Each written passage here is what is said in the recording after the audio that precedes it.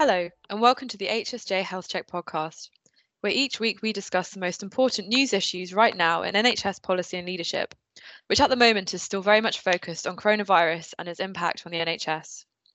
I'm Annabelle Collins, and this week I'm joined by Bureau Chiefs Ben Clover and Lawrence Dunhill and Senior Correspondent Sharon Brennan. So this week we will again be focusing on three main themes. To start with, going to be looking at capacity, and then we'll be discussing some of the controversy over the recent COVID death figures, and then actually turning our attention to the future and how concern is shifting in terms of how we deal with coronavirus, the crisis in the present, to how we will be dealing with it as business as usual as the weeks and months go on.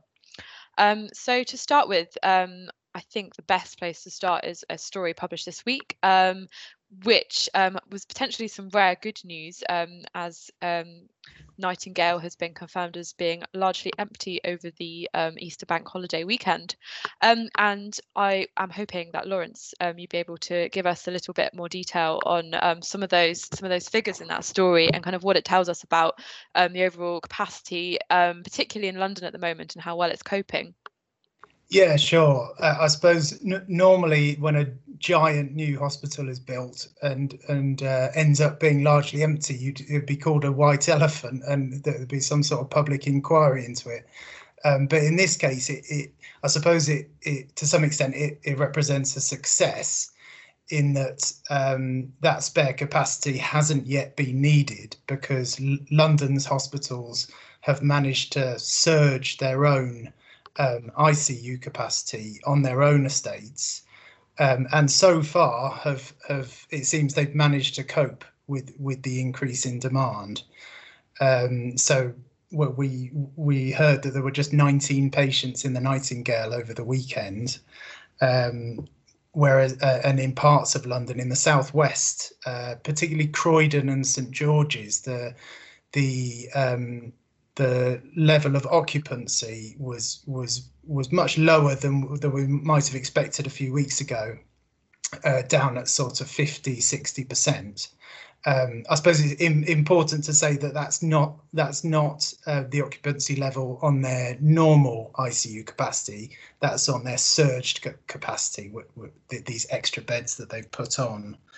But yeah, it's an odd one really, because you think if the Nightingale ends up being largely unused, does that mean they shouldn't have built it because it wasn't really needed, or have they done the right thing in building it for a worst case scenario? I think probably the latter, but I suppose it's a bit too early to judge it. Yes, because I think question that some people have been asking, as you've just mentioned, is whether there should have been more step down beds, which I understand is the model in kind of Manchester and Birmingham. Yeah, that's right. And from the sounds of it, that was what the kind of critical care community in London always wanted. They wanted to keep as many patients in the existing departments as possible, and to use the Nightingale as a kind of excess facility to where they could discharge patients to. And if you actually look at the admission criteria for the Nightingale, it's quite strict in the type of patients that it can admit. So in a way, you could say it was designed not to take that many ICU patients, and it might well end up being much more of a step down facility like the one in Manchester, where they've had a bit more time to see how the pandemic develops, and to kind of learn from London, I suppose. There's also another factor in that. The kind of early evidence from China apparently suggested that most patients who needed sort of oxygen were going to have to be intubated with invasive ventilation. But as this develops, apparently a lot more a lot more doctors are finding they can treat patients with non-invasive ventilation with sort of face masks, which means they don't need full ICU care. So Manchester have learned from this with the benefit of having more time, and their facility at the Manchester Central Conference Centre is just a step down one, like the one in Birmingham apparently too. It's interesting that you mentioned having a little bit more time to think about it, because obviously London was the surge hit London faster than anywhere else in the country. So I suppose that kind of the ExCeL was put together quite quickly. Maybe if they had more time, they'd have done it differently. But another to remember, Annabelle, that we were only looking at Italy like 3-4 weeks ago, thinking what would happen if that hits us.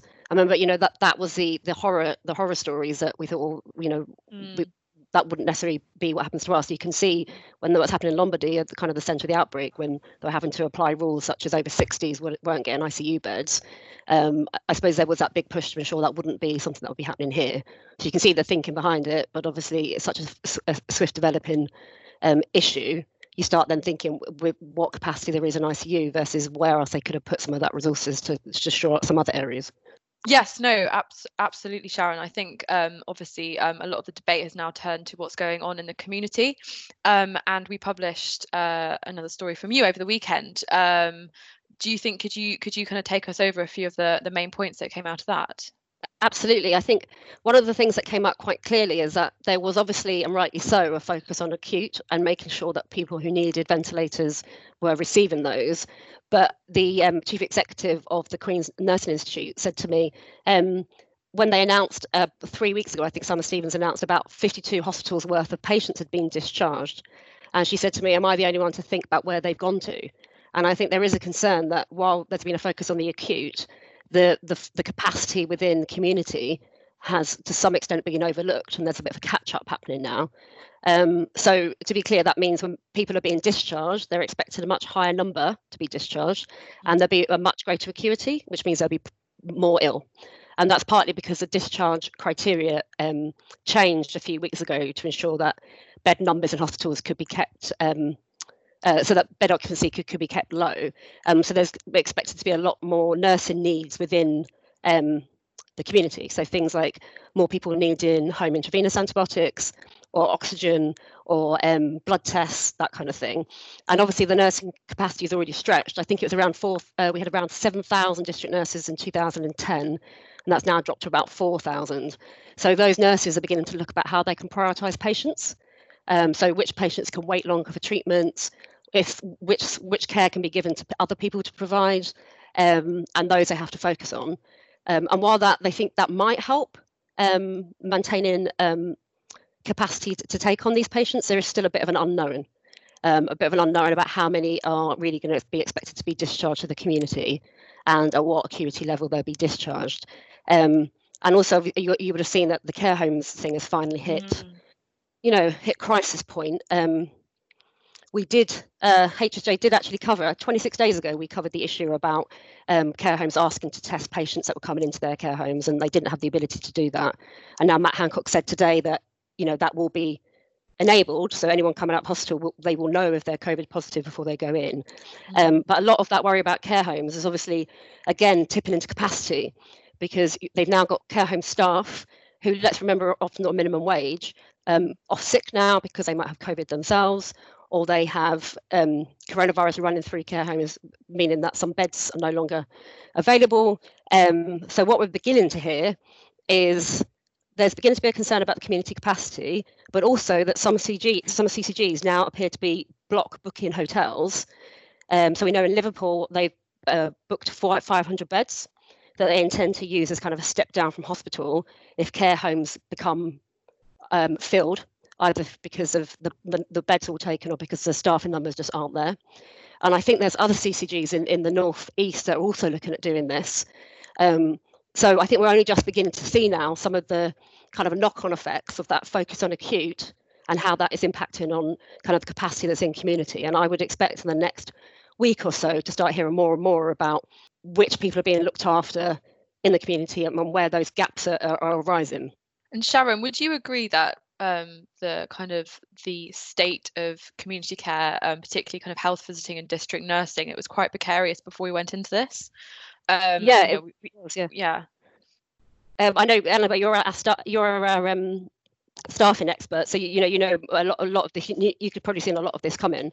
It was really precarious. District nurses, I think the main problem that people don't realise is with an acute ward, if you're full, and you can just say we can't take any more people. The community, the patients are basically in their own home. So someone described it as a ward with expanding walls. You're never full, and you can never turn patients down because you can't relocate them somewhere else because they're in their own homes. So there is talk now about what plan B would be. There is discussion whether social care workers could come in and do some basic medical treatments, such as administering insulin, for example. But that's quite a far-fetched idea to ask just domiciliary care workers themselves to start looking at adding what they do. And on top of that, there's PPE issue, which is obviously now hit home really hard in the nursing and care sector.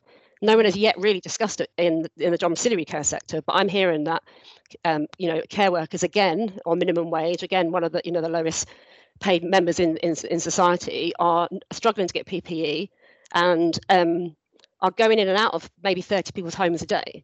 So they could end up being what we call super spreaders through no fault of their own. So I really do think this issue around capacity in community hasn't been very well thought out on many levels, really. I think kind of the point about the difference with acute trust is really interesting, because I think we would have had, if community trusts ever declared black alerts, we would have had them by now. Kind of the sort of the emergency escalation protocols are much more clear usually in hospitals, whereas I think we would have already had that in parts of the community trust sector, as well as in. You've also got to remember that in acute, if someone's being left and maybe not receiving the treatment that they need, they're visibly present. I mean, they have a bleep and a call bell, whether it's been answered or not. But if people are in their own homes and waiting to receive care and aren't able to get that, or someone's off sick, or someone can't make that visit, they are kind of effectively stuck behind closed doors with no one quite aware of what's going on. So I've been speaking to a lot of community providers. They are coping. They have done remarkable changes to where they deploy their staff. They are managing, but there is that concern still that's keeping people awake at night. Like, what happens when community capacity surges in the same way that acute has, and what will happen to those people? And I still don't feel there's a very clear, nationally thought out plan about that. No, absolutely, and I think that links quite well onto our next topic, which is kind of some of the figures, and obviously the debate around death figures in the community and in care homes is not being reported in the same way as that in hospitals. And that's kind of getting a continued amount of attention. And I was just hoping to bring in Lawrence here just to kind of touch on this issue. We've reported a story this week looking at how suggestions of government has kind of misled the public using the French figures. What would be your take on that, Lawrence? Yeah, so just in summary, the daily slides that the government have been using in their press conferences suggested that there have been more deaths in France than here, and suggested they were a like for like comparison of hospital deaths.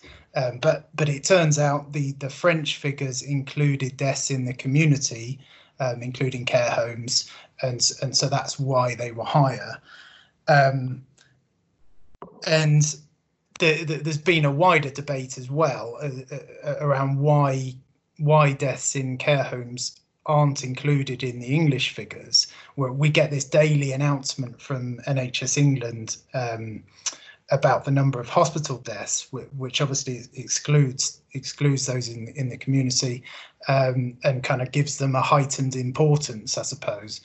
And the problem is that there's just a massive data lag with the community deaths, so they're about 2 weeks behind. And I suppose there are many more care home facilities than there are NHS hospitals, so it's going to be very difficult to collect that data. But you could argue that in this sort of time they should be doing all they can to get that data much quicker.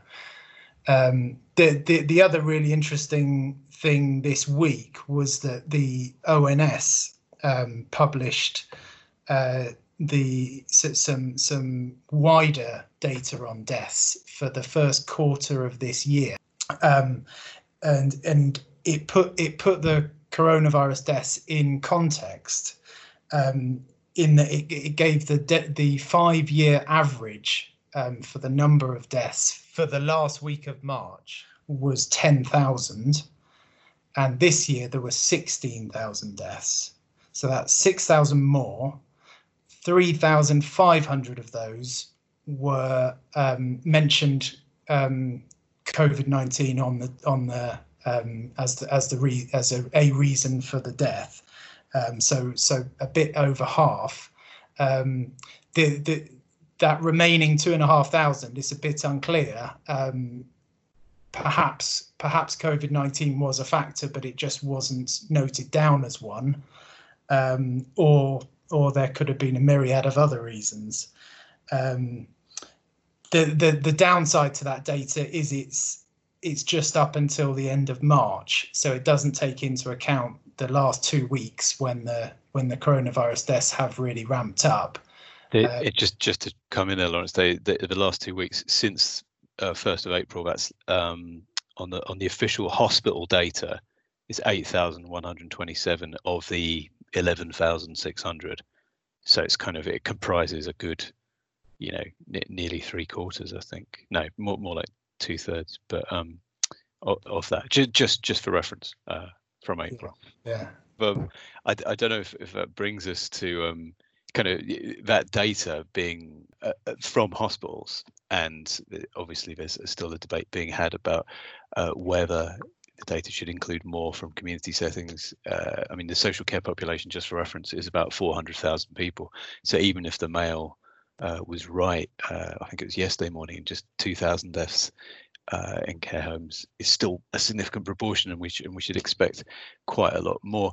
But whilst just some conversations I've been having recently with hospital management people and senior management people, while no one would say publicly no one thinks the battle is at all won in hospitals, it is well noted by people that lots of beds are remaining empty across the system, that for understandable reasons the system has pumped a lot of resource into increasing ICU capacity, often to the detriment of other things, like we reported earlier this month concerns from the Royal College of Paediatrics about some deaths that might have been avoidable because capacity had been shifted, so much had been shifted. The point being, people are starting to think about how we move away from the crisis phase of dealing with COVID-19 to dealing with it as part of a business as usual situation. So how trust can start to make how the hospital system in particular, can start to claw back some of the ground it's lost, particularly on electives. As we know, all elective procedures have been cancelled, and we don't know how long that's going to be in place for. But we do know that the picture was already very grim on the growing waiting list and the growing amount of time the people on the waiting list had waited before coronavirus hit at all. So there's a lot of work to do there, but there's been some thinking going on already about what a system in which COVID-19 was endemic rather than at crisis levels might look like. And obviously, one of the concerns that people raised with me was just about the how you do the elective surgeries, particularly because anything involving anesthesia obviously involves anaesthetists and their equipment, their gas, which is going to be used a lot of the time in the COVID wards. And also, if you have people who are very poorly after a big operation or before a big operation, how you guarantee they're not going to get COVID when they go in. So how do you guarantee COVID-free hospitals for people who are in a lot of need like that? Is going to be a big issue. Like the way it was described to me is we might see a situation like in a year's time where you have 2 or 3 designated like full-time COVID hospitals, and people are brought there from all over the place, whilst you try and keep the rest of the provision clear. And also that we might start seeing kind of hospital-acquired COVID infections as a real issue on people's causes of death or on clinical negligence claims. Another thing people brought up was that, and this was from a trust which again didn't want to say, we feel like we're past the peak, but they're saying we're maybe getting towards this, is that we already don't have much evidence on the long-term prognosis for people who are discharged from hospital having survived coronavirus. They said what their medics were seeing so far was often outcomes were poor for people when they'd gone back to their homes or gone back to the community, which kind of goes back to what Sharon was saying about it's not entirely clear how many people are just dying at home. Yeah, and the kind of increasingly the police are finding people in their homes who've just died alone. But anyway, those medics were saying kind of it's often stroke, kind of blood clotting and respiratory issues that have done for people when they've gone back out into the community, and that this is something that's going to kind of affect the provision of services over the next little while. I think a lot of that, what you're talking about, Ben, is just the sheer nature of coronavirus and the fact it's just unknown. Like, it's unknown how best to treat people, and that's evolving every day, which I think, going back to the start of the conversation, is partly why London has a different setup in its Nightingale Hospital to how Manchester does. And it's also unknown how it will affect people on the long term, and the kind of impact it has on people. And to add to that list of unknowns, to go back initially to what Lawrence was saying about the increased number of deaths that we've seen this week that aren't directly attributable to coronavirus, we don't really know what's going on to those people who need hospital treatment but don't have coronavirus. So not only are we seeing empty wards, we're seeing A&E's attendances, drop phenomenally to the point where it can't just be the kind of the worried well turn up in A&E inappropriately. And one of the things HSJ is going to be looking at going forward is what is happening to people who've got long-term conditions such as cancer or heart issues, or people who are having strokes, and how is their treatment going? And we just don't know at the moment because a lot of this information is not being counted. We have heard concerns that the 2-week wait, which is where people who are who GPs believe are at risk of having cancer are referred to consultants for a diagnosis. We have heard concerns that 2-week wait list is going to be huge after or significant after this kind of crisis has abated. And what that hides, we don't know. We don't know how many people have had cancer and not been diagnosed, or what impact that has on their survival terms. We obviously wrote a story about transplants, and they've been stopped pretty much. I've heard one person already that was waiting for a heart transplant for 4.5 years, and just been told he's suspended from the list. Obviously, those stories, they're really heartbreaking, but equally, you do have to think whether that person will weather the storm of the coronavirus and how much longer they can be on that waiting list for and be alive. And then on top of that, we've got concerns around stroke and heart attacks. I think some of this goes to, Lawrence, what you were saying, but we don't really know where the people are with strokes. I have spoken to stroke experts, and they're saying this is a global issue. People just aren't really turning up to A&E.